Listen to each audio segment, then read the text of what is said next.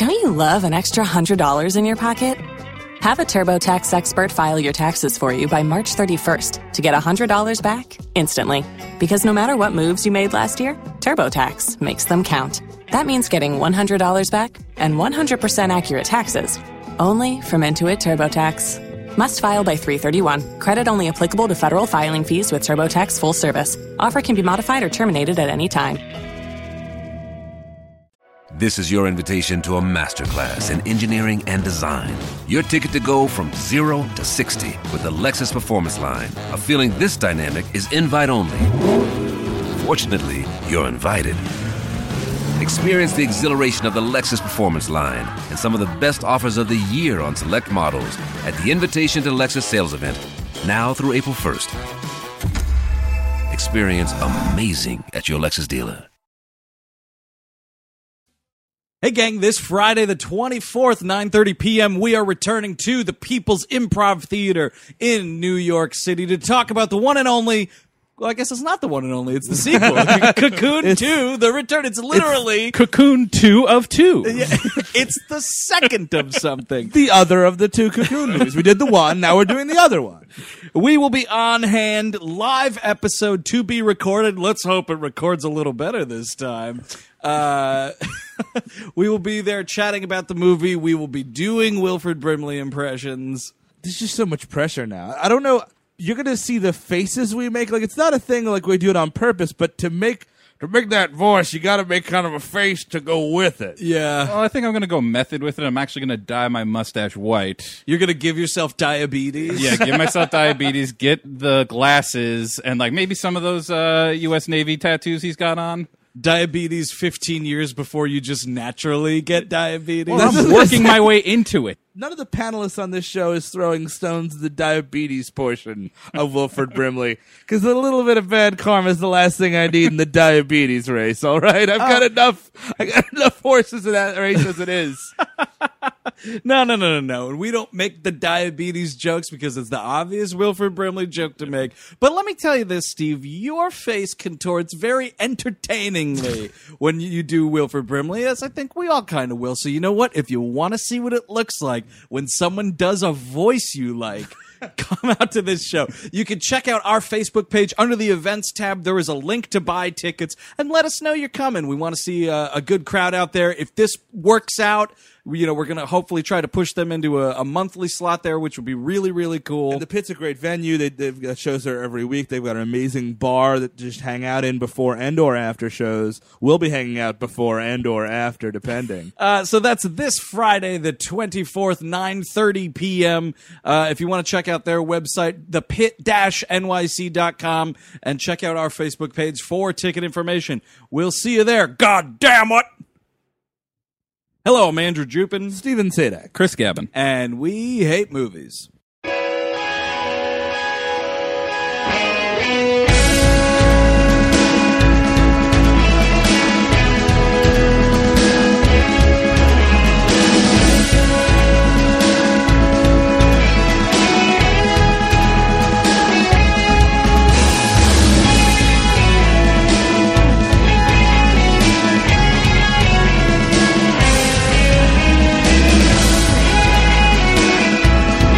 Hello, folks. Welcome to the program. Thank you for tuning in, as always. Once again, just a reminder, that new theme song brought to you by New York City's Hurrah, A Bolt of Light.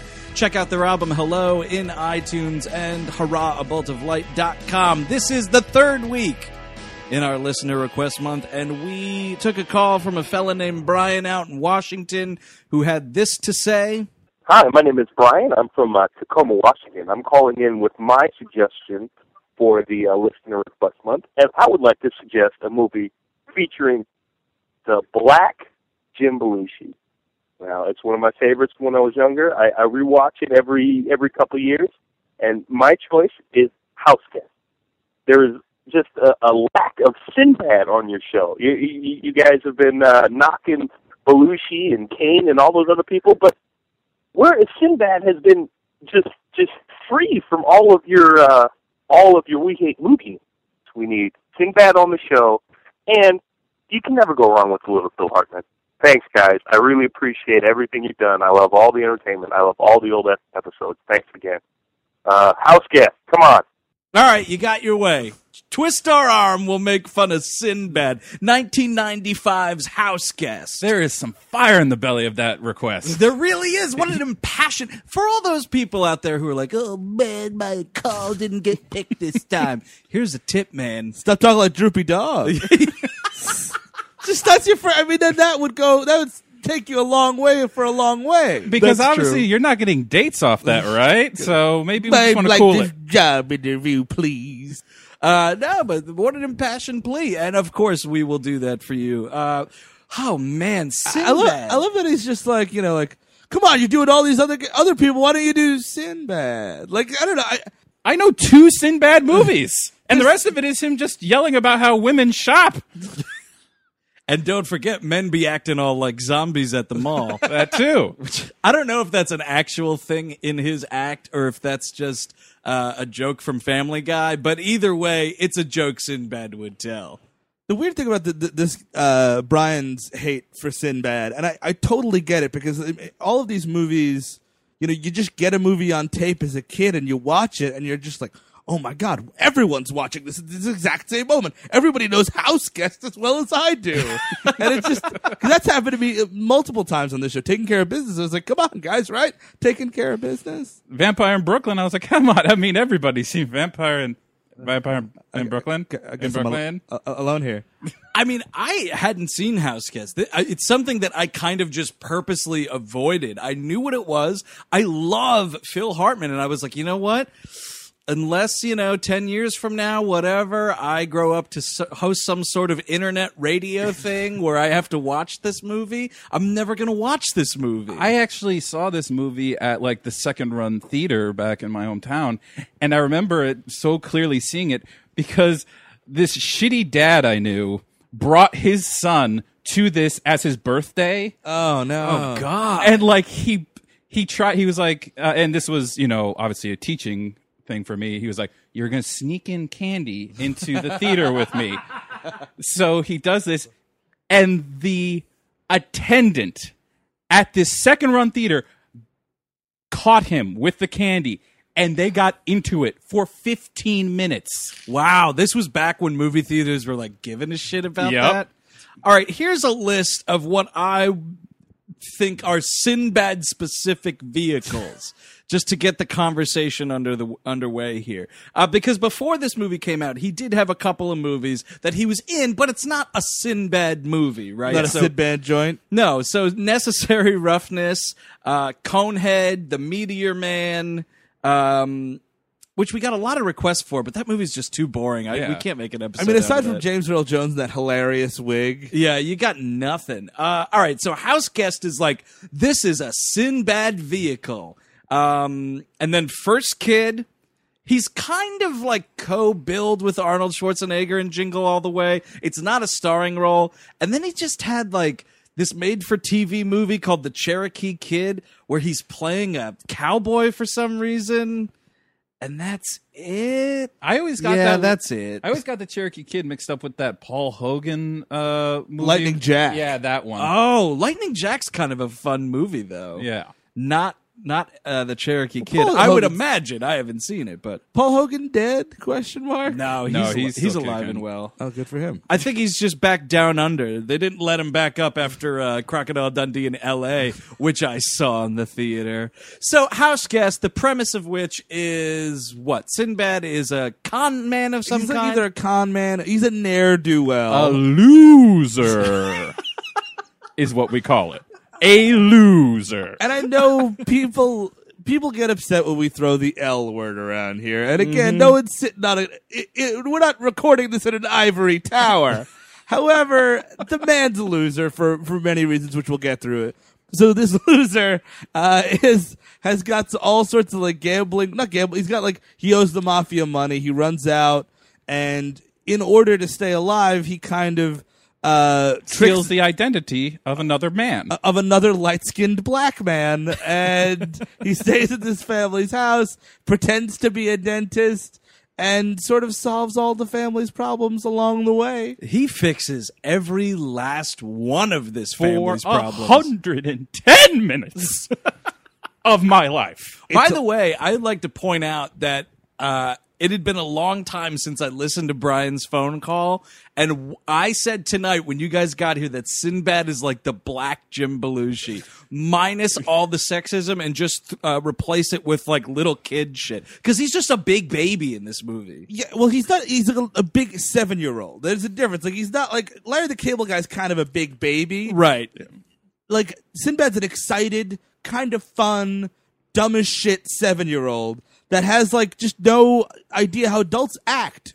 He might not be a dumb 7-year-old. There's a possibility in this 2013 age of ours that a professional of some kind would say that Sinbad was on the spectrum. You know what I mean? Or at least like the kid persona. I mean, because it is at least ADHD and all over the place here. Well, it's just a sense of humor that is all based on gesticulating. Right. It's all like wiggling and fucking arms going all over somewhere. That was even his stand-up thing to a degree. Like, he was a big mic shaker. Some comedians do that. I mean, he was just all over the place with the walks. He's a physicality guy. Like, Right. he didn't. I mean, his jokes weren't exactly the sharpest in the bag. What with all the mall business and everything else that he would talk about, but he was all he would tell the joke and then flail around for 10 minutes, and it would be hilarious because he was a physical guy. That's what he does here. What I hate, especially comedian vehicles, for whatever reason, it's always a good idea to show them as a little kid first. Right. I don't understand that. What I think phenomenon. that is, this is my theory about this, because you're right, it happens a lot. But I think it's a thing where it's like, everyone has to know that this person's been like this forever, right? It's that idea of like, I'm just born this way. I'm just this crazy wackadoo guy, and there's nothing I can do about it because I've been this way since I was 7 years old. Look, audience, he's never had promise. We start off with this flashback. Remember that Life with Louie show and that fucking little pig creature that's walking around? And I mean, like, it's not even because it's Louis Anderson. If I'm Louis Anderson, I'm like, oh, great, I have a new TV show. I'm doing a voice of a kid. I'll be a cute little kid. And I'm sure Louis Anderson was an adorable child, but they drew him like at the end of the Eye of the Beholder Twilight Zone episode. There's just all these people. He's just like, oh, great, I'm a little fat kid. You could easily break down that drawing and be like, all right, so here's what we got for the Life with Louie cartoon show. We're going to take off the hair, and we're going to give it some pointy ears on the top of its head, and it's a pig. That's all it took. It took 2 moves to take it from a little boy to a pig creature. Well, I think that's why he's kind of, faded, as it turns out, because I think for a long time he knew his life was just like, isn't it kind of funny how much like a pig this guy looks? And eventually he put like something in his contract. There should be no pigs or piggish looking things in this movie or TV show, and now he doesn't have a career anymore. I just feel bad for him because, at the end of the day, it's been a while since we talked about Louis Anderson on this show. Ages and ages ago, we did an episode called The Wrong Guys. Look in the way back catalog to dust off that fucker. But his stand-up's kind of funny. It's a very dry, like sarcastic, very good sense of humor. Then you just get this cartoon, and I'm like, what the fuck are you doing? Why do I care about this guy's a little kid and like just all of these problems he may have had because he talked like that? Like, that is like 60% of the reasons he got in the jams he got into was that voice. Well, it also like I kind of dislike him for this reason alone. Is I kind of blame him for like the onslaught of fat comedians. That Really? Oh, of the new, like the ones who call their specials, a whole lot of love and pizza. Yeah, I mean, I agree with you, Chris. And this is a good, nice little segue into our film here. Good call. There's a difference between a comedian that's overweight and a fat comedian. There is, like, if your first album is like, I'm just here for the cheese, and your second one is, I'm back for seconds. And It's all like this, that, what's that, Ralphie May's That's that way. all that dude Isn't shtick. there also Gabriel? Gabriel Iglesias. Gabriel Iglesias Yep. is a fat comedian. Yeah. There's Kevin something or other. He's just a big old fat. Like, That's the Kevin. Whatever is the one. It's I'm starving. Or is that him? Yeah, it is. He's got some special called I'm Starving. We get it, dude. You're a big guy, but you live a lot. Good for you for fucking turning it into a strength. And hey, I call myself a fat guy all the time, and I hope people laugh at it instead of hate my guts. I totally understand it. Yeah. However, I'm just not walking around being like, oh man, don't you keep that pizza away from me because I'm gonna fucking eat it. You don't even want to have me anywhere near pizza. Do you think people get the League of Fat Comedians, as I'll call them? They get pissed off when Brian Regan does Pop-Tart jokes. So hey man, don't fucking steal my bit.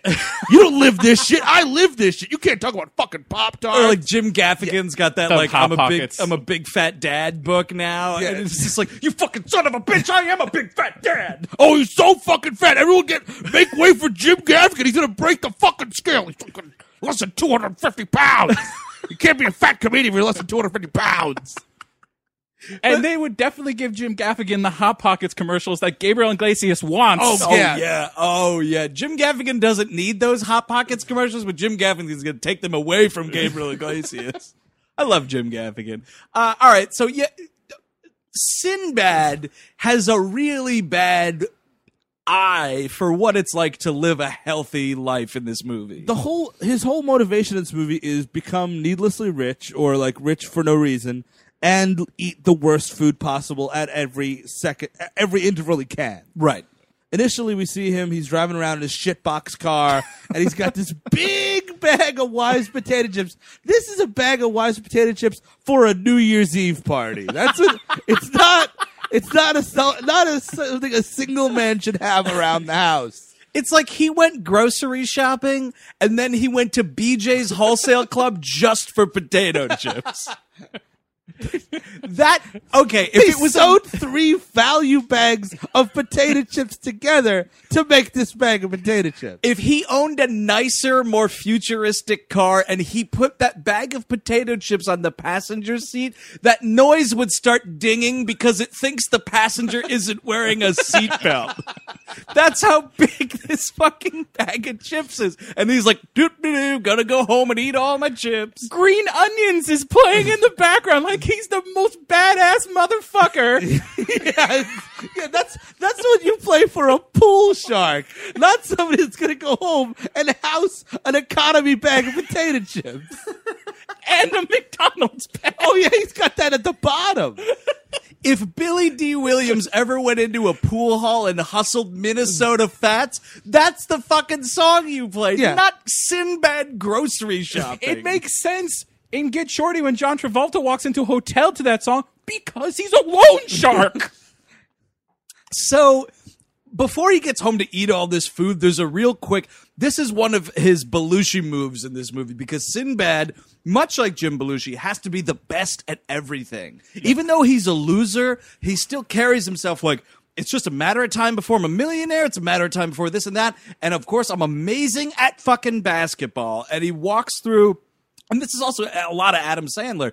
He is there's a neighborhood court, across the street from his apartment, and there's a pickup game of basketball, and he walks onto the court, and there's oh, what are we doing here? And it's well, we're clearly playing basketball. And he's dribbling with one hand. He's I'm going to beat you guys with the groceries in the other hand. He's fucking setting picks and he's holding this 900-pound bag of Wise potato chips in one arm and dribbling in the other. He gives it to the other guy and he breaks both his legs. How bad are these potato chips? It's like in the Looney Tunes commercial when they just hand somebody an anvil and just plummets. And the problem is, and I know we said loser, and I just feel like we're making fun of this guy for being overweight. He's not. Actually, Sinbad's not a bad put-together guy because he's 8 feet tall. He's he's well proportioned for how tall. I mean, he's very believable in Necessary Roughness as a fucking football player. He's fucking Herman Munster. And I mean, you really can't see the arterial blockage outside of the body, so. Right. And I mean, but the thing is, he doesn't have a job. He's got absolutely no job. You understand that he's never had a job. He's a schemester and a planner. And the whole opening scene, he's just driving his car talking about oh man, and then I'm going to, he's giving all these fake speeches for all the awards he's going to win because he's he is very much a little kid. If you're a dreamer, let's say, you know what I mean? You've got a job that you don't like and you're a dreamer. One day I'm going to be, but as you get older, you're one day I'm still gonna write that novel, man. I'm still gonna do this. I'm still gonna. But you're not the little kid that's like, I'm gonna be the best athlete and I'm gonna be the best actor and then I'm gonna be the best. I'm gonna win the lottery too. And like that's what he's doing. He's driving around like, and then I'll play for the Mariners. And like just driving around like an asshole. And then I'm going to be an extreme astronaut. He's saying shit like he's won the Nobel Peace Prize for one thing, and he's like, I won the Paul Robeson Best Negro of a Lifetime Acting Award. Like, fucking pick a goal, Sinbad. Maybe that's why you're so all over the board. And the Aunt Jemima Biggest Pancake in the World Award, which can't exist. God, I wish it did. I'd be a judge on that shit, huh? Speaking of fat guys. Well, no, because everybody's getting housed by Uncle Buck. God rest his fat soul. I mean, it's accurate, but it's true. So he goes home and he's got like this, I guess it's his best friend since forever, who's like a tattoo artist, and he lives above his tattoo parlor. And I think it's like this guy owns the building, and Sinbad's just kind of like fucking mooching off him for rent. Yeah, he's not paying any sorts of rent. And so what we realize is, he's a fan of the get-rich-quick scheme, right? He's got his fucking potato chips, and he settles in for a night of VHS tape watching, and it's one of those, like, here's what you can do to manage your money into a successful home business. Like, those things that, like, if you fall for this, I mean, that's your own fucking fault, and folks at home. He's got the big McDonald's meal. He's drinking a 2-liter thing of Jolt Cola, and he's got all sorts of scratch-off tickets. It's like, dude, pick something and go with it. Yeah, either you're a degenerate gambler or you're a thief or whatever. And the friend comes in and he's like, oh, I got a package here. And he's like, oh, it must be my baseball cards. He's ordered like the whole Major League Baseball lineup of every team, like in packs of baseball cards. And he's like, look at this, man. Ken Griffey Jr., blah, blah, blah. All these people like, these are going to be worth money someday, especially if they get hurt. It's like, what the fuck are you talking about? It's just, I mean, look, it doesn't make any sense. Like you said, all those players that you like, it's not their rookie card, so that's useless. Yeah. And also, this is a get-rich-slow scheme. Yeah, you're going to wait for all these ball players that probably got another, like, depending upon, I mean, Ken Griffey Jr., this is 1995. You still got another, 15 years? He was batting around the MLB and for that's just ages. And that's just for, like, a good markup. That's not for, like, the real payoff. You would have to be 87 with the thing in mint condition, and then you can do that. This show is sponsored by BetterHelp. My 20s, while being a lot of fun, a lot of the time, were pretty rough. I wasn't exactly rolling in dough. I lived at home until I was about 25, and for most of it, I didn't have this show or you lovely people in my life. I just kind of drifted around without direction and didn't know where to voice that. Then I started to get my crap together one piece at a time, and the last piece, which didn't come until my early 30s, was therapy. And man, I wish it came along sooner. Ever since I started sitting down with a licensed therapist, I've had a place to voice my insecurities and try to fashion plans to help me achieve my goals. So that's why I'm thrilled we're sponsored by BetterHelp. If you're thinking of starting therapy, give BetterHelp a try. It's entirely online, and it's designed to be flexible, convenient, and suited to meet your schedule. Just fill out a brief questionnaire to get matched with a licensed therapist, and the good thing is you can switch therapists at any time for no additional charge. Let therapy be your map with BetterHelp. Visit BetterHelp.com/WHM today to get 10% off your first month. That's BetterHelp, HELP.com/WHM.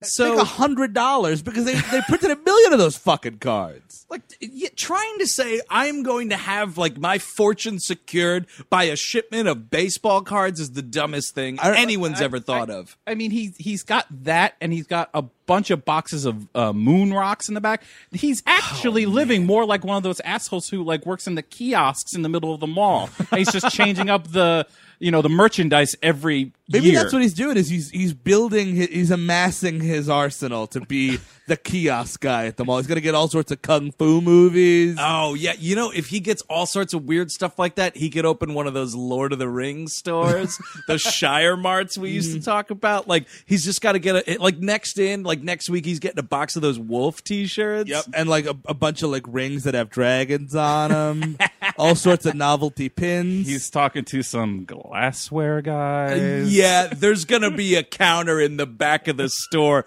So he's like, oh, fuck. Oh, man, of course I got to meet my girlfriend for dinner. And everyone's like, hold on, how? You have a what? And you think we're going to go to the Dairy Queen and, like, she's going to get off her shift and get into his car. But no. This is like a high-powered businesswoman, and he missed a high-powered business dinner. Yeah, like her boss was there, and she's like, "You're late. You stood me up. You embarrassed me in front of my boss." I'm like, "What the fuck dinner was this, Sinbad?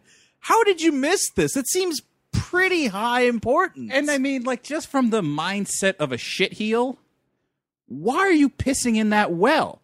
She's likely where you're getting all your money from. Mm-hmm. Look, I'm sorry, then I can explain, okay? You stood me up.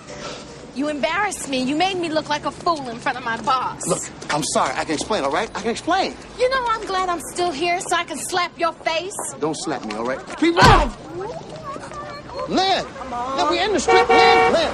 I'm serious. This one is not like the other ones. I swear, Lynn, I feel it. I feel it in my bones. This baseball card thing is going to be big. I mean, good for her at least. She appears to be smart enough to not let Sinbad move in just yet. You know what I mean? But, like, she just dumps his ass immediately. We never see this woman again in the movie. And, he's going to go home and finish that bag. He's going to climb right into that bag of potato chips, which he could fit into.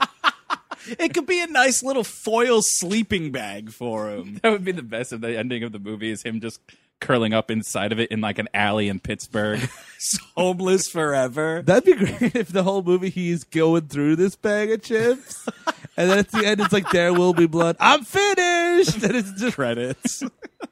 So then the mafia shows up. Oh, welcome to the mafia. Here we go. Featuring, two actors you've seen before. I don't know their names. The one dude is Tony Longo, who's been in a million things. The other guy played the Greek on the second season of The Wire. Yeah, I think he was on Entourage, too, for a little bit also. Yeah, he was I think he was like the head of Warner Brothers on Entourage, yeah. It is like some Mickey Mouse mafia going on here. They're a bunch of clowns. They come in and of course the big guy's a big idiot and the little guy's a little idiot, but he's the boss. Right. And they're like, he's like, you owe us $5,000. Sinbad's like, oh yeah, of course. I borrowed $5,000, but I bought all these baseball tickets, but baseball cards. Don't worry, give me 40 years, they'll be worth something. And like, with interest, it's $50,000. And like, first of all, your mafia math is off. Like that's just number one. Like if you're gonna run the mafia, let's just be realistic. Yeah. Look who you're dealing with. The mafia doesn't have to be fair; it just has to be reasonable. Like you can say that kind of a markup if.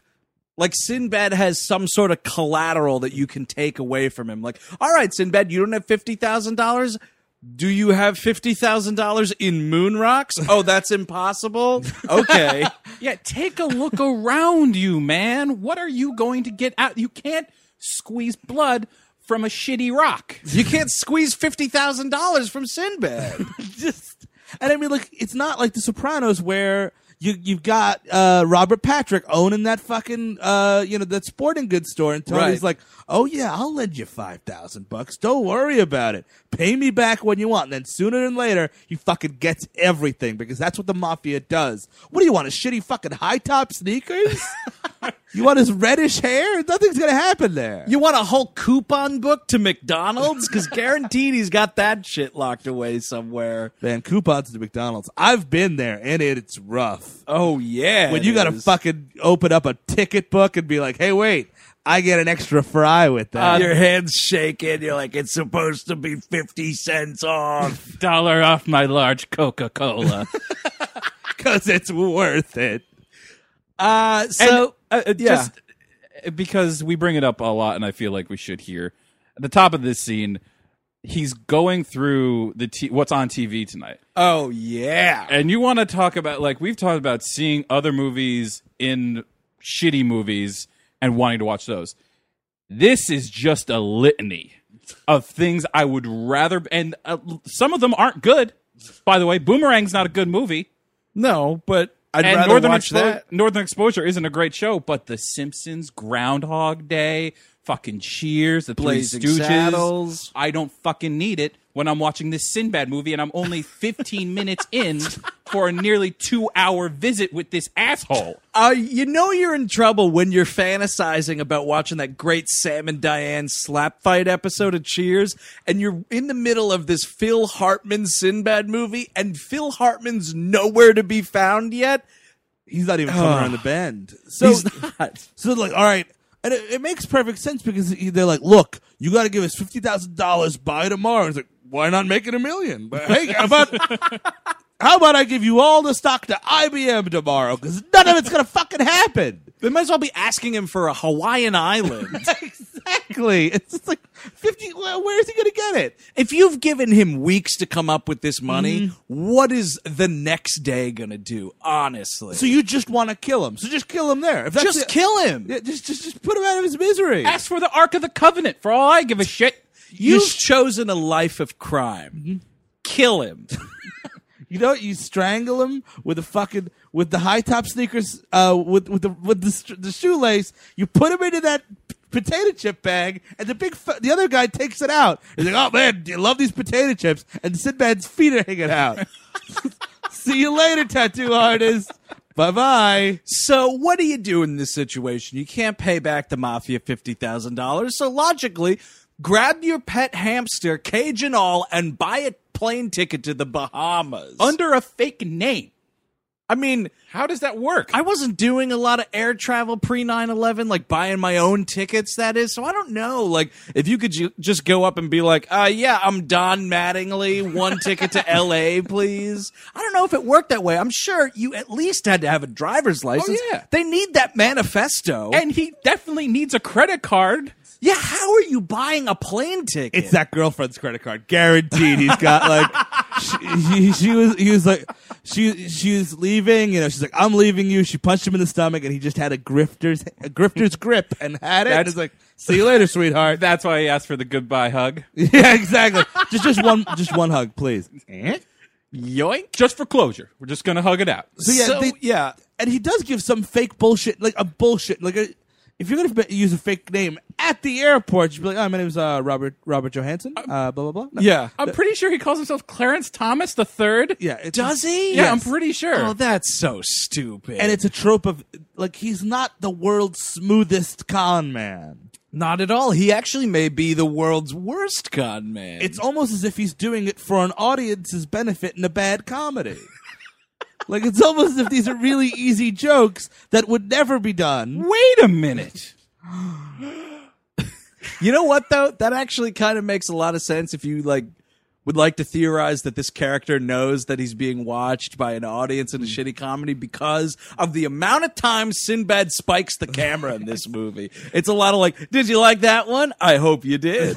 There's more on the way. Don't worry. Didn't leave yet, did? Good.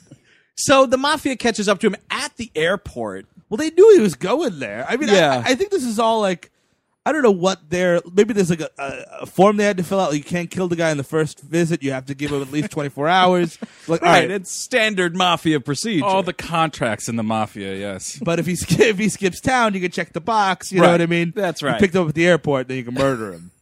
And so this is where there's a big fucking chase scene because he yells out that he sees Denzel Washington, and this crowd of women just freak the fuck out. This crowd of African American women, and they're all like wearing the same T-shirts, so they're all going to the same place. And the idea is like African American women love themselves some Denzel Washington. Well, it's not like you said there's the Beatles getting off a Exactly. plane. It's Denzel Washington. I mean, he was a handsome dude, and people liked him, but like it wasn't like, oh my god, like screaming, fawning over. It's utter madness. Did that many women see Mississippi Marsala or what? They did. I guess so. So it's that, and then like they kind of catch up to him, and then he sacrifices this hamster. He's like, I always knew it would come to this, little buddy. Hope you can help me out. And he drops the hamster on the floor, and he's like, there's a rat in the airport. And everybody's losing their mind. And it's a Dennis the Menace and his frog bit. You know what I mean? It's like, this is not an adult with an adult pet that he loves, that he wants to. It's just like, oh, I got to bring Stinky on a plane, and he just lets it go. And it's like, get the fuck out of here. You're a grown man. And they don't, stay behind to watch that fucking gerbil kid stomped to death. Oh, yeah, that thing's in pieces by the end of this scene. That's uncomfortable. You look under your shoe. Oh, what did I fucking step on? It's just a bunch of gerbil mess. Just eyeballs and bones. And then that's sticking with you for the rest of the month, the year. That's not even going to be as bad as the parts of the gerbil you have to scrape off your shoe later in the front yard. That's one when of those, it really hits. You know what it is? It's one of those things where you keep missing a piece. Oh. And it's like, Jesus Christ, it's been 4 days. And you just drive into the car. What is that? Oh, man. Fucking rotting gerbil flesh. God damn it. And then you're having all sorts of gerbil nightmares because it's a horrific sight to see. Thanks a lot, Sinbad. The fucking trauma. So this is where we get to Phil Hartman at least, and he overhears Phil Hartman telling his kids, like, conveniently enough, well, I haven't seen this great friend of mine in 25 years. Here's a history of a lost friendship. Did I mention that he's a tall, light-skinned black man? Oh, hey, Sinbad! We begin in the summer of 79 when... And it's this bullshit thing where, like, they used to be camp friends, which, I mean, inner city born and bred, so I've never been to summer camp. I don't know what goes on there, except for what the movies told me. Suburbs born and bred. I never went to a summer camp. Are you really making long-lasting friendships there? I went to summer camp. I've met some lifelong friends there. Right. However, most of it was just fucking sitting on like a gymnasium floor. Well, that's not a summer camp. You're talking about like a day camp, right? Like it appears like as if these fuckers like went off to I've never been to that Camp one, on Awana. No, I haven't been to one of those. So he's like, he overhears it like, what's that? He's waiting for a light-skinned black man he hasn't seen in a quarter of a century? Perfect. And it's one of these things where you have to keep reminding yourself it's just a movie. And not because it's so horrifying, but because it's impossible that this would ever happen. He looks and he's just like, oh, hey, it's you? And Phil Hartman's like, it's me. And like, somehow they just get over the hurdle of how impossible this would be in like 5 seconds. And it's so much of this movie is like not every like that thing we always talk about. It's like if everybody just sat down and talked for 5 seconds, the whole movie would go a lot smoother. But no, and no one's giving each other the information they need to get to where they need to go. So it's also, this movie wouldn't happen. But because the movie presupposes that not just Phil Hartman, but multiple people in this movie just kind of assume that all black people look the same. Because that's exactly what's going on. There's a scene later where Sinbad runs into this gentleman's like old college professor or like dental school professor.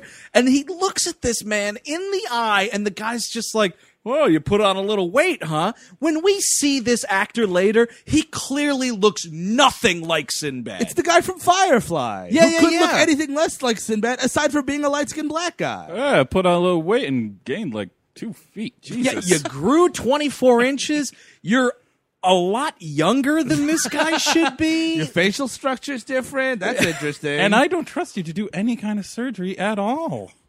Well, someone does. We'll get to that in a little bit. So this is very much a taking care of business thing, right? Right, so like yeah. he's like, "Oh man, let's go. Let's get in the car, Phil Hartman." And then like for some reason he has to go. Phil Hartman's being paged by the real dude. Yeah. The real dude. So Sinbad's like, no, that's me. I made a joke or some bad Sinbad lie. And he runs off to go deal with this guy and gives this other bad Sinbad lie where he's like, hey man, guess what? Phil Hartman's wife's dying, so you can't go. And by the way, don't call the house because the disease she has is activated by the telephone. It's like, well, I'm a medical doctor. That makes perfect sense. Thanks, Sinbad. Like, yeah, granted, this guy is like the world's best dentist or whatever, but like, he's also an intelligent human being. And what the fuck kind of disease is that ever? That's a Sinbad fantasy disease. That's a Cronenberg disease. The telephone. Yeah, totally. So this dude falls for it, and Sinbad's like, all right, yeah, and his other request is you have to wear this hat I'm wearing. If someone is ever like, this other person told me to tell you you have to wear, this hat I'm going to take off my head, someone's looking for this person, and you're about to be punched in the face. Or tased. Like, you might get a nice tase in the back and wake up someplace. You're at an airport, you might get taken. You are really close to getting taken. Oh, and one more thing, wear this hat. And they're gonna take you. And so, this dude gets punched in the face, and Sinbad flees the scene. Stealing luggage. Oh, yeah, just rips off some person's luggage bag. And not even this guy who almost has a similar body type to, which he really doesn't, but the movie pretends that he does. Like, he just grabs any old luggage he can find, put that in your back fucking pocket. And so, like, there's a a chase scene where it's like, somehow, because Phil Hartman's kids don't want to buckle up and Sinbad's just fucking had enough of it, he gets out of the car and opens the driver's door, and Phil Hartman's like, oh, you want to drive? I'd be like, what the fuck are you doing? This is my car. I'm picking you up at the airport. You're my house guest. Get in this fucking passenger side drive. I know we're in a hurry for this big Parents' Day conference. Well, that's, so we can get into that. What happens in this movie is over and over and over again. The whole joke, the whole comedy well of this movie is people keep speaking in the vaguest of vague terms to Sinbad so that he's incapable of figuring out anything about this person, why he's here. Like, Phil Hartman's like, I'm so glad you agreed to do this thing. And he's like, yeah, the thing. It's the worst Whose Line Is It Anyway that's ever been. Oh, yeah, this is shitty short-form improvisation. Absolutely. It's party quirks with a fucking moron. And like, you're just like, I don't know, I'm very hungry for human flesh. And the guy can't get cannibal. He's like, I don't know. And so they're like, all right, we got to go right to Sally's school for the thing. And again, I know this is it's a big deal for you to do this, so thanks a lot. And you're like, what could have possibly dragged this man from Baltimore all the way up to Pittsburgh to be at a school? And it's like, oh, it's a career day conference?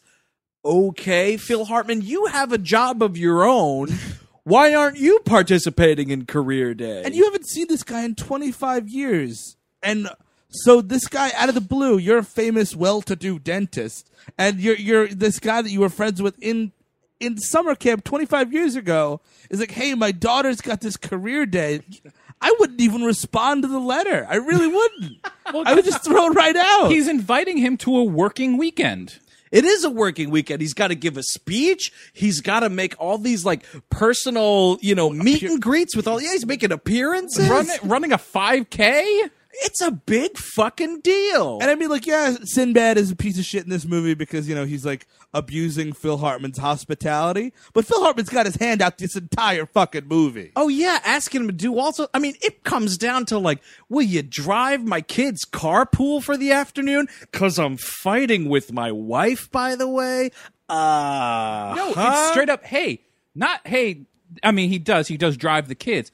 It's straight up, hey, fix my kids, would you? Oh, yeah, I just can't possibly talk to these little creatures. So be their dad for a while. Look, I'm tired. I got to do a lot of lawyering, so please, just deal with them. It's like that Simpsons joke where he's having that dream because he wants to invent something to get himself out of debt. And they're like, why would we need to show you the invention, Mr. Simpson? It's the greatest invention in the world. And he's just like, somebody please tell me what fucking career I have. Exactly. And he goes first, and there's a bunch of slides, and it's a bunch of like rotting teeth, and he can't figure it out, and like everyone thinks he's delightful. Like, he doesn't even give a speech. He just does a Sinbad-esque like, oh, I'm having a seizure because this is so gross. And there's a bunch of non sequiturs before that. He's just like, he says something about, hey, that's lemonade, but that could be a meal. What the fuck are you talking about? He says something about like this. One slide comes up and he's like, I think I got one of those in my apartment. I'm like, what the fuck are you talking about? And the audience is rolling in the aisles. Also, if that's in your apartment, again, are we in a Cronenberg movie? sandwich is a sandwich, but that's a meal. So he escapes relatively unscathed. This bitter science teacher, raises his hand. And he's like, yeah, you're a big hotshot dentist, right? And he's like, I guess I am. And he's like, yeah, in chapter 5 of your book, by the way, how many fucking famous dentists have written national best-selling books that everyone's just quoting in the street? Well, I mean, we'll get to the publishing industry in this movie later. We sure will. This episode's brought to you in part by Rocket Money, and they have this question for you. They handed to me just now. Mr. Rocket just handed me this. Do you know how much your subscriptions really cost? Most Americans think they pay around $80 a month on subscription services, but the actual total is closer to $200. If you don't know exactly how much you're spending every month, you need Rocket Money. Rocket Money is a personal finance app that finds and cancels your unwanted subscriptions, monitors your spending, and helps you lower your bills all in one place. And with Rocket Money, you could lower those bills without resorting to having bean dinners every day of the week. You know, you have those bean dinners to try to save some few bucks, but if you were monitoring your spending with Rocket Money, you didn't necessarily need to eat every bean dinner. So find out what all the fuss is about. You know, over 80% of people have subscriptions they forgot about, like the Stars app. Don't get me started. You don't have to go through all the back end of the website anymore. You don't have to call customer service. Rocket Money helps you manage all your finances in one place as well and categorizes everything. It's easy to keep track of a whole budget. Even I can do it, and I got rocks in my head. So find out what 3 million people have already done. They've taken the Rocket, folks. Stop throwing the money away. Cancel unwanted subscriptions and manage your expenses the easy way by going to rocketmoney.com/WHM. That is rocketmoney.com/WHM. Once more, rocketmoney.com/WHM, which stands for We Hate Movies. But this guy, he asks him, this is the question. It's not like, I would imagine to be like, oh, that's our local dentist. He wanted to know about your theory about and then instead it's like, you said in your chapter 5 of your book that you have made mistakes or something. There's things you would have changed. Yeah, in chapter 5 of your book, you mentioned that if you had some things to do over, you'd do them differently. What would you do? I would look the guy directly in the eye, shrug, and be like, what the fuck do you want me to say? It is kind of just a generic whatever question. Yeah, I'd be like, oh, there's this girl. Like anyone could answer that question. Oh, there's a girl that I used to have that I don't have anymore. Or like, my God, I would have saved more money. I would have invested in this. No. Just, why would you even ask that question, though? It's such a dickhead thing to do. He's trying to show the emperor, doesn't it? This fucking highfalutin dentist isn't coming to my school and saying he's got a better career than me. I'm the fucking earth science teacher, pal. So, to get out of this jam real quick, Sinbad's always thinking on his feet, he is. He says that everybody in the audience is going to get a copy of his book, and there's a ticket to the Pearl Jam concert in every book, and this place goes apeshit. And they just clear out of the auditorium. And what's really annoying about this is I hate those like screenwriting dead ends that they don't bother to acknowledge as a dead end. Cause like cut to Phil Hartman and him and the kids are walking outside the school. And Phil Hartman's like, that was a great speech, Sinbad. Where's the hardcore Pearl Jam fan that's like, where's my fucking ticket, motherfucker? What are you doing saying there's a free Pearl Jam ticket? Or I'd be like, hey, Derek, what was it? What was it you're talking about? Like, why'd you lie to everyone about that Pearl Jam show? About your take? It doesn't seem like you know a whole lot about dentistry, Derek. Hey, Derek, what's up? Are you a con man, Derek? Is that what's going on here? You running the long con on me? So they go to the house, and we're introduced to Kim Greist, Phil Hartman's wife. Kim Greist from Chud and Brazil and Manhunter. I notice how Chud's the first one before Brazil. Well, in order of quality. Honestly, in order of the films I've seen the most time. I understand. Brazil's like fucking 5 hours, so I understand that. Yeah, that's a twice and done. So they're like preparing this huge feast for Sinbad, or the person that they think Sinbad is. And it's his family. He's got the 2.5 kids, a perfect little family. He's got a little girl who's just kind of a cute little kid, doesn't do much. Yeah, and I will say a positive note about Houseguest. This little girl, not in any real offensive way, precocious whatsoever, totally harmless little girl character. Way to go, movie. There is a scene where she upstages Sinbad. She certainly. Well, that's not really that. Not too hard, but Kim Greist upstages Sinbad. You leave Kim Greist out of this. Thor, the dog, upstages Sinbad. Oh, that is a beautiful dog acting.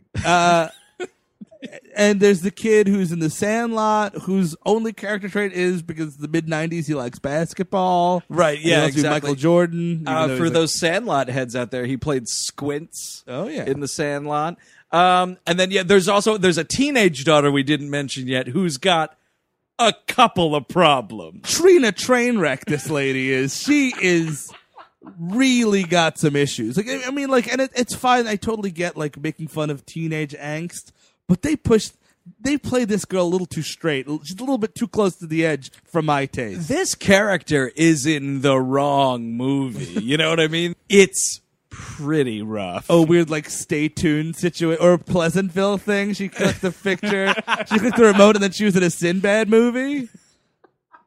But also the character, and I mean, we can kind of start talking about this. They don't really know who this character is. No, it's just all. She's a metalhead girl. Like she's shown with like she's always listening to like heavy metal. She's got like all sorts of earrings, dark dyed black hair.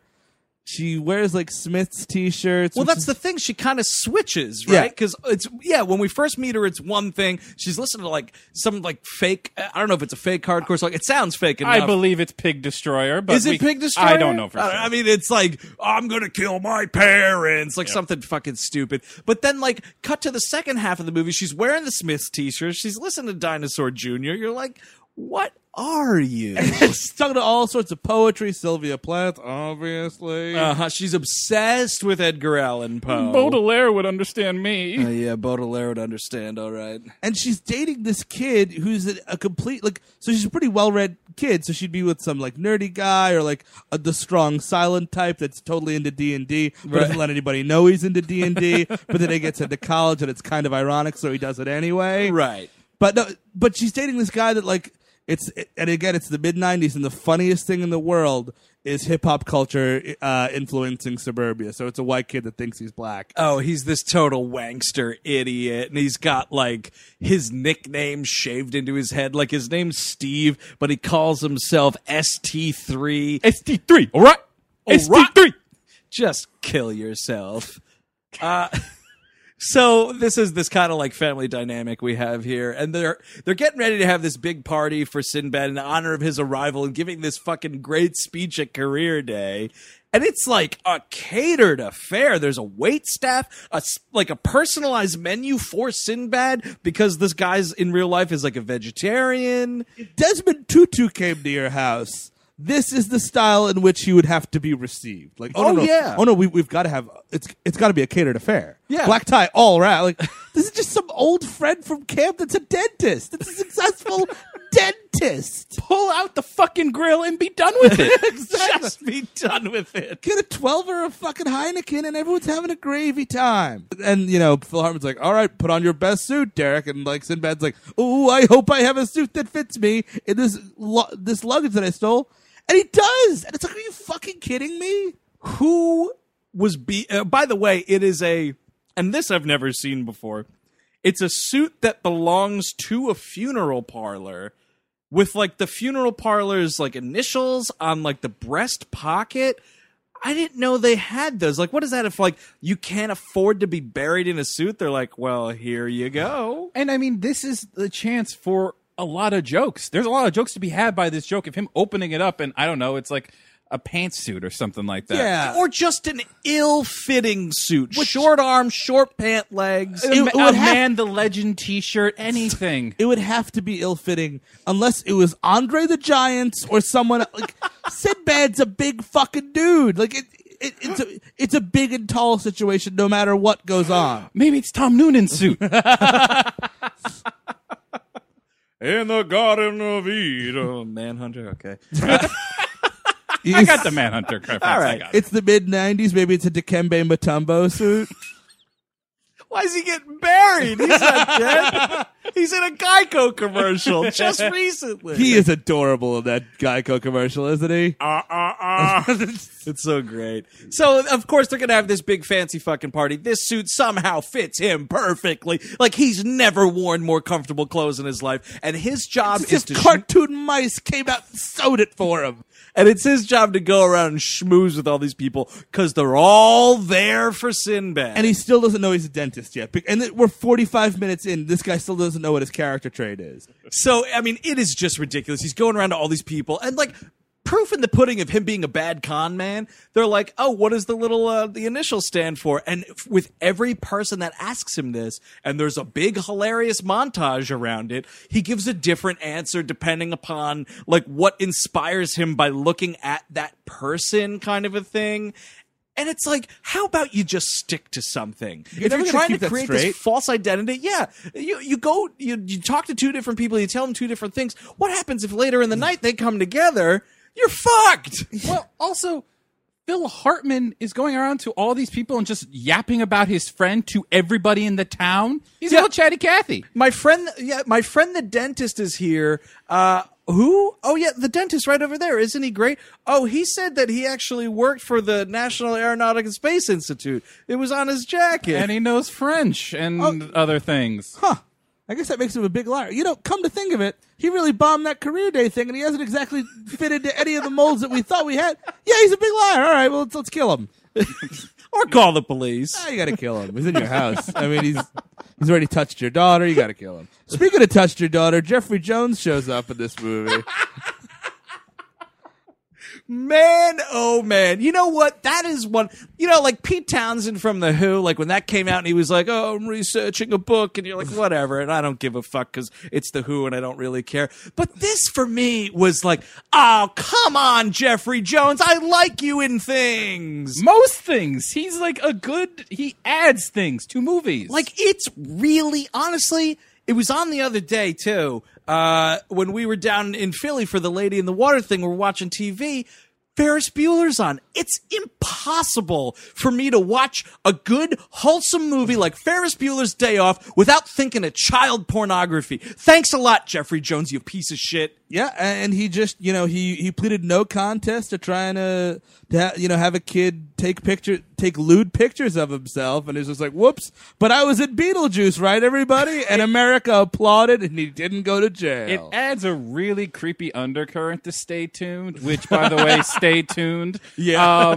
Stay tuned for Stay Tuned. Absolutely. Because essentially that whole fucking movie is about a guy trying to get two kids in a house alone. He just happens to use, the hell TV station to get rid of them. Come to think of it, what is Ferris Bueller's Day Off but this overzealous principal coming out of this kid's house that's just he's trying to teach this kid a lesson. He's got him right where he wants him, doesn't he? It's not just trying to teach him a lesson. He's trying to punish him. He's trying to make sure he stays in his school, nice and close and comfy. Yeah, I don't want you going off to college yet, Bueller. You're going to stay right here with Rooney's roommates. This is kind of a revelation because now in Beetlejuice, he's trying to, for unknown reasons, he's trying to get away from the city, all the temptations of the city. Moving the family out a new quiet place where not everybody, it's a little bit before Megan's Law. He doesn't have to tell everybody everything just yet. It's also a town where nobody knows him, really. A fresh start, if you will. And then, boom, he's haunted. He's already applying for Little League coach to see what happens. And you know what? Appropriately enough, in Devil's Advocate, he's murdered by demons. That's one of my favorite scenes in any movie. And The Devil's Advocate's not a good movie, but when Jeffrey Jones gets his, holy shit. Man, that's satisfying. It's even more satisfying now. Note to self, Devil's Advocate rewatch. And I mean, so Jeffrey Jones, by the way, he's in this movie. He plays a real dentist, and he starts. This is when Sinbad learns he's a dentist, and obviously he's a good foil for Sinbad because he can call bullshit on Sinbad's bullshit because he's like, Right. but I'm a fucking dentist. And Jeffrey Jones, I mean, we just ragged on him for poor life choices, but he's really good in this movie. He's really good in almost everything he's done. Almost everything he's done, which makes it so fucking frustrating. You know what? Here's the thing. If Sinbad got those charges put against him, I wouldn't give a flying fuck. I'd watch Houseguest and be like, yeah, whatever. That fucking figures. Not Jeffrey Jones, though. God damn it. It's always the good ones. It's like as if you found something really bad about Stephen Tobolowsky, which is actually impossible, and I hope it never happens. I'll kill myself. But, I mean, it's also like he does kind of do the Ed Rooney thing in this movie a little bit because instantly he's suspicious of Sinbad. Because being a dentist, just like Sinbad is supposed to be, he's like, well, say, you don't appear to be the way a dentist would act. Also, by the way, I can imagine a couple surgeons, they get very bro-y and they get very jealous of one another. Jealous dentists? Because he's the world's most famous dentist. So, right. Let's cut ahead a little bit. There's a golf scene that goes on forever, and Phil Hartman's racist boss gets his tooth impacted along the way, and now all of a sudden they're like, hey, Sinbad, you're a famous dentist. Why don't you take his tooth out back at Jeffrey Jones's, dentistry place? A dentist's office? That's what I'm thinking of. Go to his dentistry factory. That's why I'm not a screenwriter. Or a dentist. You wouldn't know where to go to work. And they're like, oh my god, we get to watch him be a dentist, and everyone's fucking going nuts. Oh man, there's a whole class of people that are it's the dentist teachers bringing the class over from the dentist university. The dentist professor cut off whatever was going on that day, shoved a bunch of his students in a van, sped over to watch this guy pull a tooth out. Jeffrey Jones is like, did you say put students in a van? Want to borrow a van? And Phil Hartman's got the world's most enormous hard-on. Because the guy that he went to fucking summer camp with is going to do dentistry in front of him. And oh my God, won't that be fun to watch? And I feel to a degree, it's kind of like a status thing in the town, right? He's like, hey, everybody, you sure did love this guy I brought to town. Well, just remember, come Christmas season, remember who brought him to you. Mm-hmm. It's like he's the one responsible for this rock star dentist in town. And I mean, this is the most trailered scene in the film, is when Sinbad accidentally is washing his hands with Novocaine.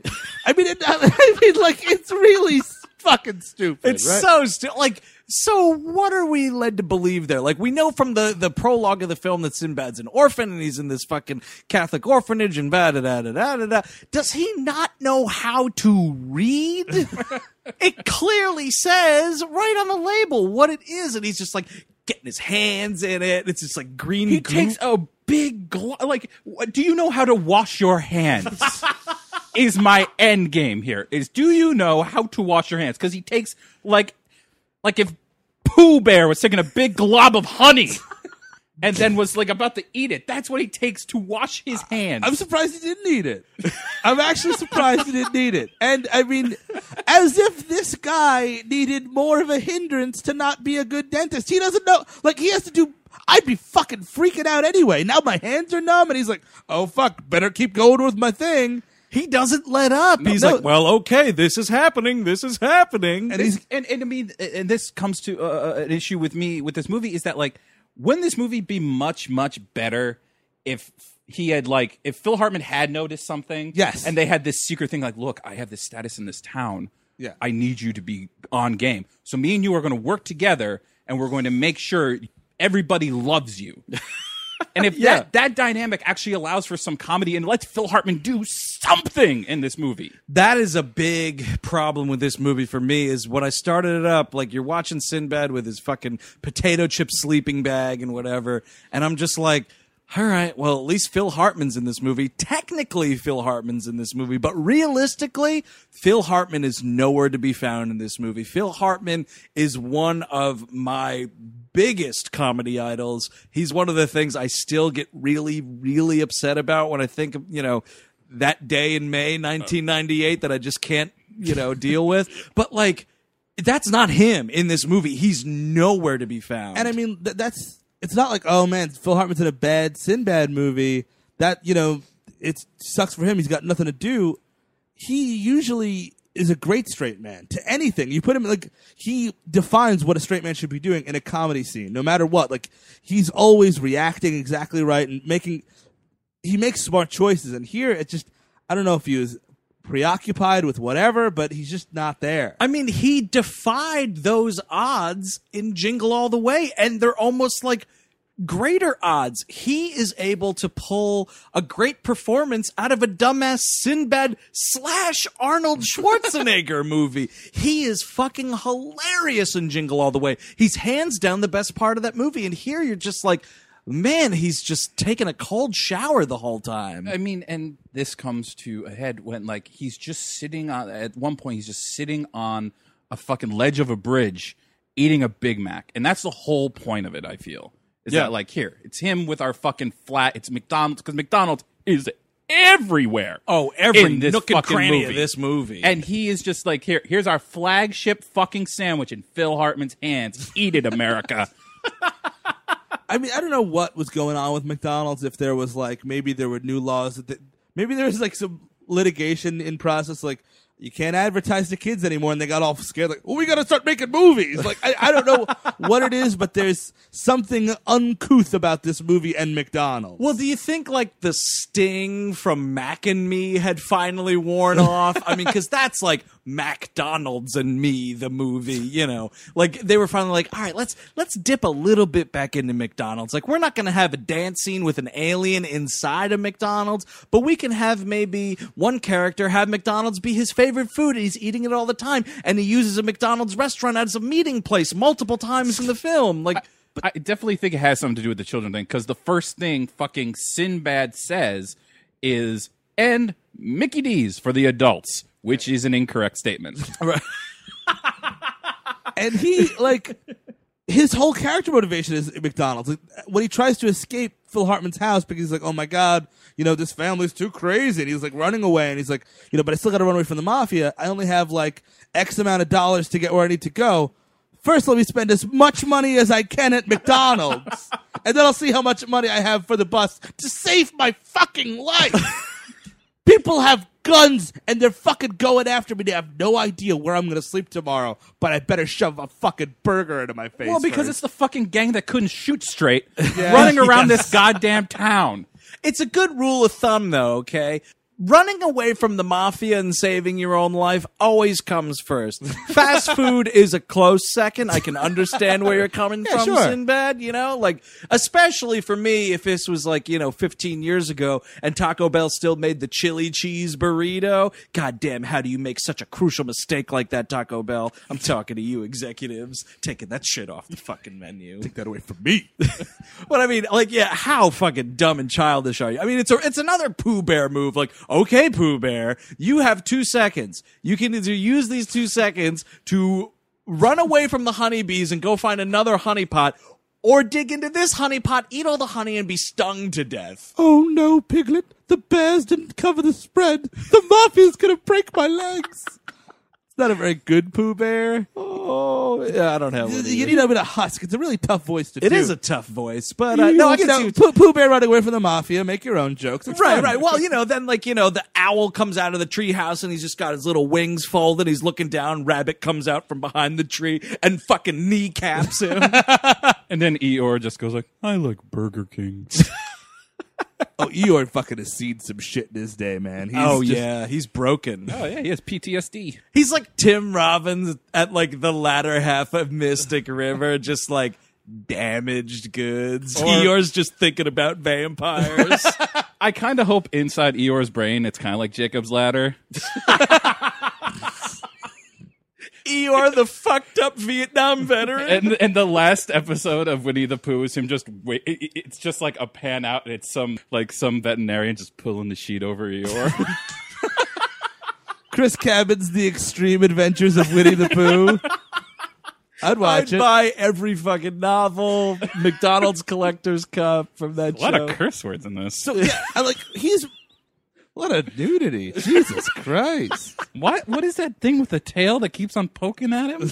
A.A. Milne's rolling over in his grave. What's Jeffrey Jones doing with Christopher Robin? Anywho, Right. Sinbad can't get himself no McDonald's, right? That's Right. the big, he's like the Trix Rabbit. That's like his motivation for 2/3 of this movie, because like he's trying to get it before he can't do it, and like Phil Hartman's sitting down and he's like, you did a great job. By the way, he fucking pulls that guy's tooth out. I think we left that hanging. It doesn't matter. No, he doesn't. He gets hit by a machine. He's like about to do, he's got like pliers, and then like the dentist like light apparatus like accidentally swings around and hits Sinbad in the face, and he just pulls it out. Like, what? God damn it, who cares? And really, that was the complicated surgery? You had to pull a tooth out? Yeah, that's what's so stupid is like, not to harp on this much longer, but Jeffrey Jones is looking at the x-rays and he's like, I think we need to do this and this and this procedure in order to avoid nerve damage and this, that, and the other thing. It's serious dentistry. And he just pulls the tooth out, and like the whole dentistry class and the professor's just giving a big old round of applause. Oh, like it fucking saw a magic show. Like, congratulations, everybody. It's dentistry. You just saw Jesus in dentist form. One of the things he sees at McDonald's is the little teenage girl's shitty boyfriend, like, making out with some other girl, and he's like, oh, man. And he kind of starts building up, like, he sees all the ways this family's fucked up, one of which is that Phil Hartman's company is trying to run his wife's business out of town, right? And he's like okay with it. Yeah, it's a weird, like, Phil Hartman is a lawyer at a big law firm, and his big racist boss is like, hey, we're going to represent so-and-so as they bring in a big new frozen yogurt chain. And Phil Hartman's like conflicted. He's like, well, that's fucked up because that's, it's going to run Linda's chain out of the city. And so he's like not telling Kim Greist what's going on here, but he resents her like success anyway, and like totally. And they have like this whole dead marriage. Like there's scenes of them screaming at each other in front of these fucking kids, in front of Sinbad. Sinbad can't take it when mom and dad fight. And I mean, Sinbad is right. So Sinbad, like, you realize what's happening when he's in his McDonald's and he sees that the teenage girl, the boyfriend's cheating on her and everything, and he's like building a profile in his Sinbad head of like all the fucked up things, One of which, by the way, the other thing is like the son, little Squints, he's all fucked up because he's like, Phil Hartman's pressuring him like, you're going to go play in the NBA someday, which, by the way, if any parent out there is like, you're going to play in the NBA someday, as opposed to like, if you want to, wrong move. Maybe want to wait for that growth spurt. Yes. This kid's like 4.5 feet tall. Wanna wait. See how puberty shakes out. If he's 6'8", you're like, well, you probably should think about basketball. So speaking of basketball, we have this scene where another huge problem is this kid's terrible at basketball. I mean, he's not terrible, but he's a little kid. He likes basketball, blah, blah, blah. Phil Hartman's pressuring him. So Sinbad, in a scene where he's volunteered to take over the family carpool for the afternoon, because there's an inconsolable fucking barn burner fight at home, and Sinbad's like, yeah, I'll take these kids out of here. Where you want to go, kids? It's the fucking War of the Roses in there. And so he's like, all right, I'm going to drop little Lucy off at dance practice with her friends and whatever. And where you want to go, Mark? Oh, you want to go play basketball? And he sees like he's getting bullied and everything. So in comes Sinbad to save the day, just like 8 crazy nights. He's going to go in and he's like, all right, I'm going to say that me and Squints versus all 5 of you teenagers, we're going to play a little pickup game of basketball. And they make a really creepy wager, which is if they lose, if Sinbad and Squints lose, he's going to give these kids Phil Hartman's Volvo. By the way, way to roll the dice. Yeah, exactly. You haven't seen these kids play, but that's the thing. He's Sinbad. He's the greatest thing at everything. So he's like, and if we win, we have to take all your clothes. What? Jeffrey Jones falls out of a tree with binoculars around his neck. Oh, fuck! So they play this game, and of course, Sinbad's playing like it's the fucking Game 7 to the third round of the finals. He's like checking the ball off their faces. He's giving a couple of pretty hard charges. He's like really fucking with these kids. And they win this game. Cut to all these children standing in a playground in their underwear. I kind of wish that because it is a montage of the game. Of course, well, we have to have a because montage. I mean, then it's 2.5 hours, and who's watching this thing? But I kind of wanted him to Reggie Miller them a little bit, kind of get in their heads a little bit, choke somebody. But it's even worse because you don't have that scene where he's like, because it is a montage and it just cuts and they don't have their clothes and it's when Donald Duck's fucking pants fall down, he does that little shake thing and he covers his junk, his duck junk, right? And that's what they're doing. They're covering their duck junk and to their little boxer shorts. But there's not that scene where Sinbad's like, "Oh, I wasn't kidding. You take those fucking clothes off." Yeah, where's each one of you? Where this huge Frankenstein motherfucker intimidates these 13-year-old boys into taking their clothes off in a public park. Underline public. Yeah. There's people everywhere. Nobody's stopping this. That's before that wonderful, one of the best rules society ever thought of is hey, you know what? If you don't have a kid that's your own kid, you're not allowed at a playground anymore. Totally. Same with a Chuck E. Cheese. Get the fuck out of here, Jeffrey Jones. Keep on walking, Jackie Earl Hurley. Nobody wants you here. He's never touched kids. He just played one. Right. He just played a kid toucher in a very terrible movie. And so that's one thing. And this teenage girl is fucked. She's crying her eyes. It's Who's Afraid of Virginia Woolf downstairs. She doesn't know how to fucking deal with this shit. She's crying her eyes out every night. And Sinbad's well, I guess I'll go in there and help her out now. Here's the thing though. Sinbad is not, well, I guess I'll go help her out. Kim Grease and Phil Hartman are so Sinbad, you appear to have made some sort of connection with Janie. Could you go talk to her? And Sinbad's Jesus, I wish the mafia just fucking cut my throat already. Sinbad, look, Kathy Cut Myself is up there, and she she's listening to Dinosaur Jr. all day. She's really in a bad place.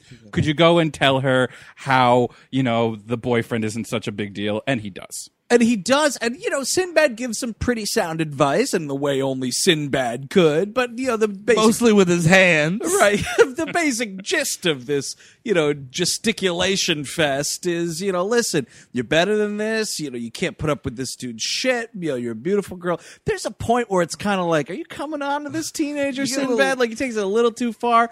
All while Dinosaur Jr. is playing in the background, but it's this girl is sobbing. She's look at my parents down there, Sinbad. This is fucking horrendous. This family's falling apart. And Kim Grease, you have a good maternal instinct. Maybe you should have her talk to a doctor. Not a dentist that's staying at your house, but maybe a fucking therapist. And also maybe take the fighting into the bedroom or something. Just close a door. Yep. You know what I mean? That's the worst, man. Just parents fighting that aren't yours, but you're just there. Mm-hmm. I remember one specific sleepover where I could not concentrate on Sports Center hard enough because fucking 6 feet away, the world was ending. You're just Jesus Christ, take it upstairs. It's just oh, what do you think about the Packers this year? I never loved you anyway, whore! I think Brett Favre's gonna set a record. So then it's down to Sinbad's got to fix Phil Hartman's attitude. Honestly, Kim Grease is the only one here who's kind of getting off scot-free. She's not a great mother to those kids, but she does not have any support system whatsoever from Phil Hartman. Not at all. He's too fucking busy. And Sinbad's get your head out of your ass. Your kids are terrified of you. You're treating your wife like fucking garbage. You're letting your boss screw over your wife's business, which, by the way, if that goddamn yogurt store closes, that's half your fucking income, dummy. You'll have to move out of your mansion. Yeah, totally. You now live with, an entrepreneur. She has a huge business. Take it out, and that's kind of the shitty thing about this whole movie is it's saddling Phil Hartman with this shitty take back your manhood vibe, and it's really doesn't come through at the end because he's just kind of being an asshole anyway. He doesn't learn anything. I mean, really, the things that change in this movie are absolutely nothing. Like, Phil Hartman like goes and stands up to his boss and says, fuck you, I quit. And he puts ice cream in this old man's face. It's pretty great. He also calls him a bigot, which is awesome. Bigot's a great one. Like, cause I mean, racist gets thrown around a lot, and it's an edgier one. But calling somebody a bigot, that's like the moral high ground way to fucking put down a racist. Especially when you're rubbing froyo in the old man's face. I don't know if that's moral high ground at that point, because you could probably kill that old man. Who the fuck knows what happened? It's moral delicious ground. How about that? And it's in front of his boss's wife. Oh, yeah, that woman's horrified. That's the woman that set up Career Day. Who did nothing to him. Nope. No. And, everything's working out. He fixed the family, and...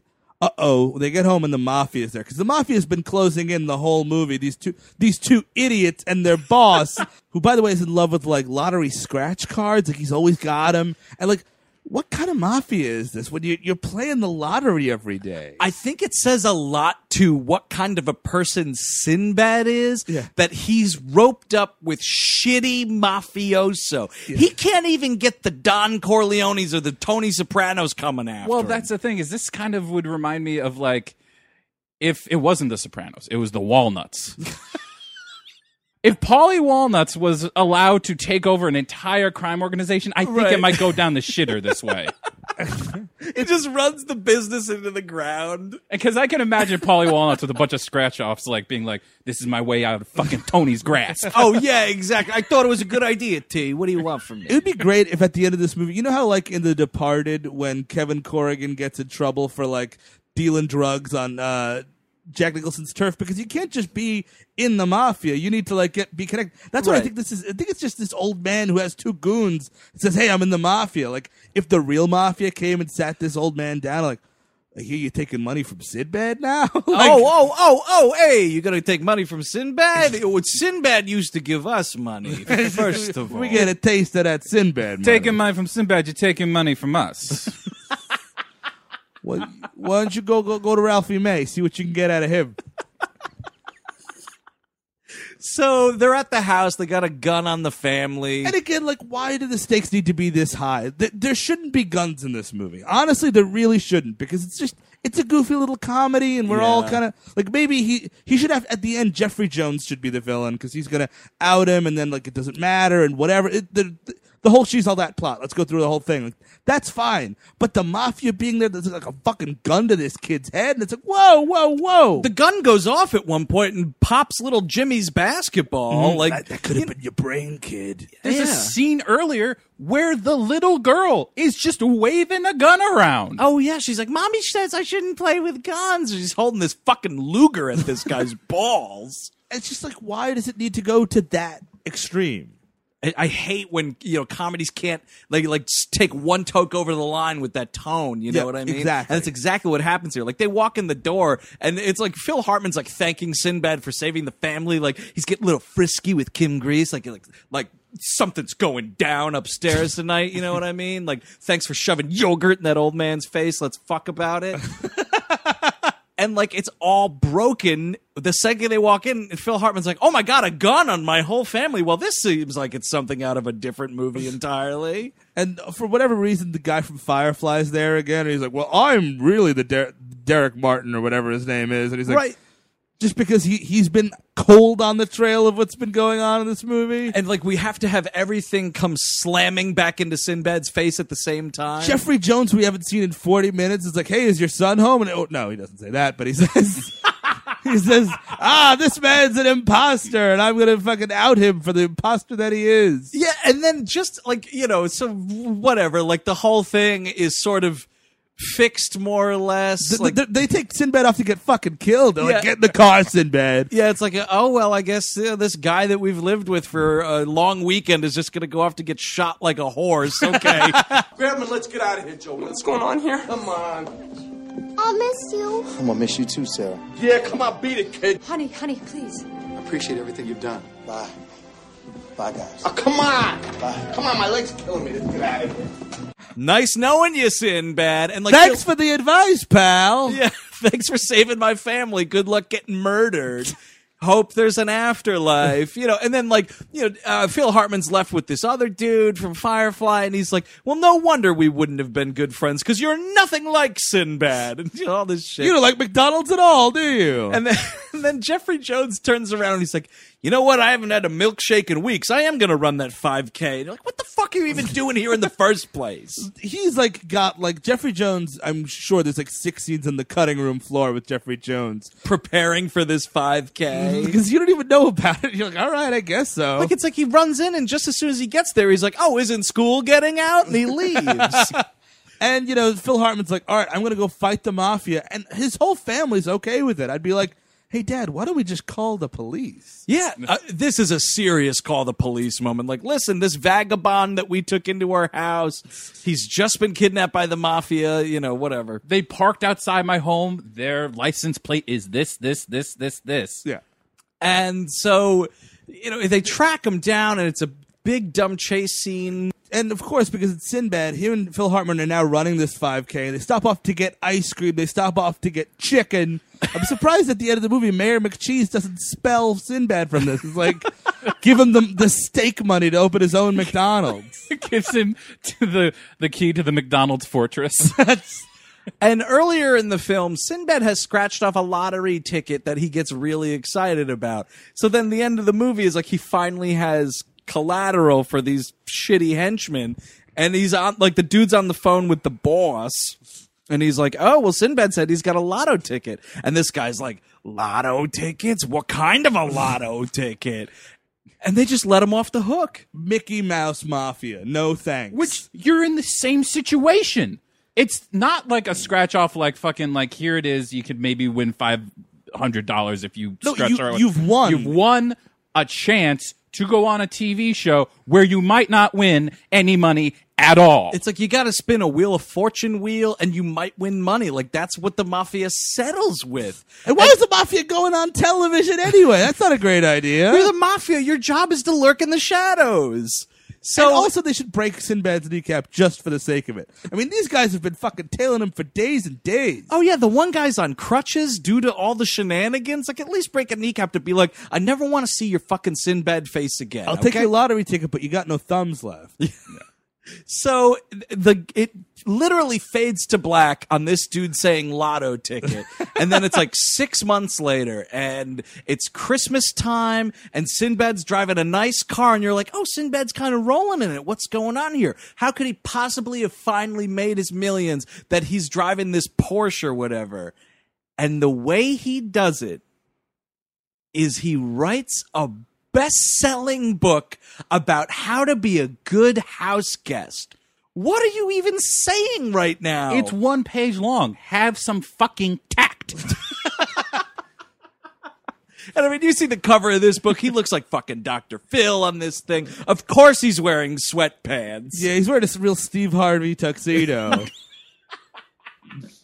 And it's just like, oh, well, whatever. I mean, why? And it's a #1 national bestseller. And like they stop by, the camera's panning to this Christmas party, and the studio's like, oh, it's been sold out for months. She's like, I keep trying to get it at Barnes and Noble, and it's just sold out. It doesn't make any sense. Why would anyone publish this book by this vagabond that does absolutely nothing? And it's not even at the end of the movie, the media finds out about this whole crazy mix-up. Right. Nothing happens. It's all insular, but all of a sudden he just writes a fucking book about being a house guest. And I mean, Jeffrey Jones has stopped working for Toys for Tots for the season, and he's there drinking eggnog, and there's a little gag about him and Carl the dog drinking the same eggnog. And he's there hitting on an adult woman, by the way, which is weird for Jeffrey Jones. Well, it's called throwing him off the scent, you got to play the part. Ted Bundy had a wife and kid, too. And not that Jeffrey Jones ever killed anybody. Let's not throw stones. No. He just wanted a boy to jerk off in front of his camera. Which is fine. No, it's not. No. What? It's definitely not. So the film ends with our two heroes out back, Christmas time, jingle belling away while they barbecue and sing to the tune of Christmas songs. Wait, we haven't done this all episode. Just listen to some of this shit. We wish you a chili burger. We wish you a chili burger. We wish you a chili burger and a mug of cold beer. Load the grill with fatty meat. Put it on a bun and eat. And then it goes into the credits are just this song. Play the whole thing. Singing about, 5 golden onion rings and all this medley. It's ridiculous. It goes through transitions. And the biggest offense to all of it, I'm not going to play it because I can't even bring myself to. I'm thinking about all this Phil Hartman shit. He does the Clinton impression in the fucking song, and he's doing like Clinton eating fast food and all this shit. And I'm like, I saw that sketch. It's great. Why put it in this? There's a little Frank Sinatra in there. There is a little Frank Sinatra also, yeah. I mean, and it's kind of. I mean, I could almost get it because it's like the only time Phil Hartman can be Phil Hartman. Yeah, so when he's like, just riffing in a recording studio. Mm-hmm, yeah, this song is produced, by the way. Like someone mixed this. Can you imagine that? There's a job? backing band. Oh God, you're just in the studio like, the levels on Sinbad were a little low in that take. Guess we got to just do this all over again, huh? Sing that cheeseburger line again. Yeah, you got it. Still got it, Sinbad. That's the end of this movie. Would anybody recommend it? No, it's way too long. It's just about 2 hours. It's just about 2 hours. And, I actually think, obviously I think Phil Hartman is, incredibly gifted guy, Take It Too Soon. Really hilarious. Sinbad, I also think, like, if you gave him a good script, he's a good physical comedian. He is. He could do, like, some of the physical comedy he does, even in this movie, is good enough. You know what I mean? To get you somewhere. I think that he was... his stand-up is dog shit. He could have been, and he's actually he's a pretty fine actor, aside from spiking the camera. Like, you know what I mean? Like, yeah, that's unprofessional. It's about as unprofessional as it gets. I mean, yeah, just a no. Cabin? No. And I mean, it's weird because, like, actually, I kind of think Jeffrey Jones is the best part of this movie. He's the best part of a lot of things. He brings up a lot of levels, and, like, there's a shitty ball washing gag, which... No, we're not going to talk about. But he makes a shitty gag work because he's actually dedicated to it, and nobody else, even Sinbad, because he's always on fucking 11. He's always turned up to 11. Yeah. You can't even credit him with like bringing some energy to it because he's just sputtering out the whole time. Jones actually has energy, and he's actually doing these things. And you can read more about it in my tell-all unsanctioned autobiography, Jonesin.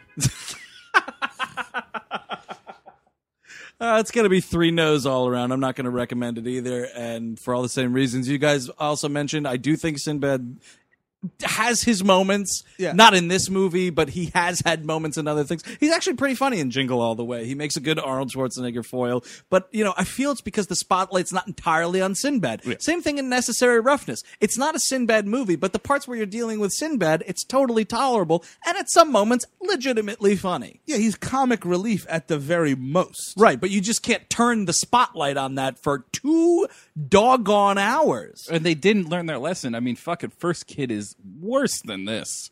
I never saw it. I remember the big spitball gag, but whatever.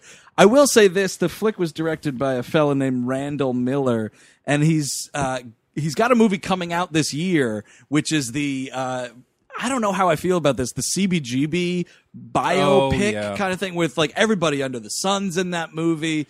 So that's kind of weird, but here's, this is kind of, it makes more sense. 2 other directorial efforts from this fella. The Sixth Man with Marlon Wayans as a ghost. He's a ghost. And Kidden plays Class Act, by the way. Oh. Yeah, that might be a stay tuned. He also directed a television show, didn't he? Oh, yeah. Oh, my God. That's right. He was series director on Salute Your Shorts. That's his magnum opus. It is his magnum opus. And Ugg has a little cameo in this movie. Ugg plays the guy who works at the country club where they go golfing. And I did not recognize him. You pointed out to me, and I was like, my God, there he is without his suntan lotion on his nose and his dumb wig. Unbelievable. It's like seeing like Kermit the Frog just in a movie. Do you know what I mean? Like, and nobody's called, like, and he's got a different haircut. Like, he's got a wig on. You're like, is that, oh my God, what? That's Kermit the Frog. I didn't know he did other things. Oh, he's just in that movie. That's weird. What is Kermit the Frog doing in Wall Street?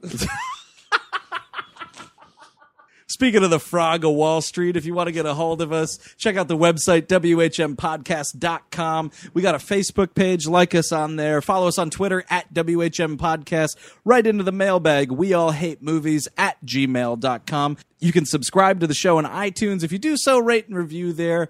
You can also download the Stitcher Radio app and stream the show on the go. And by the way, you can always download the episodes directly from the webpage as well.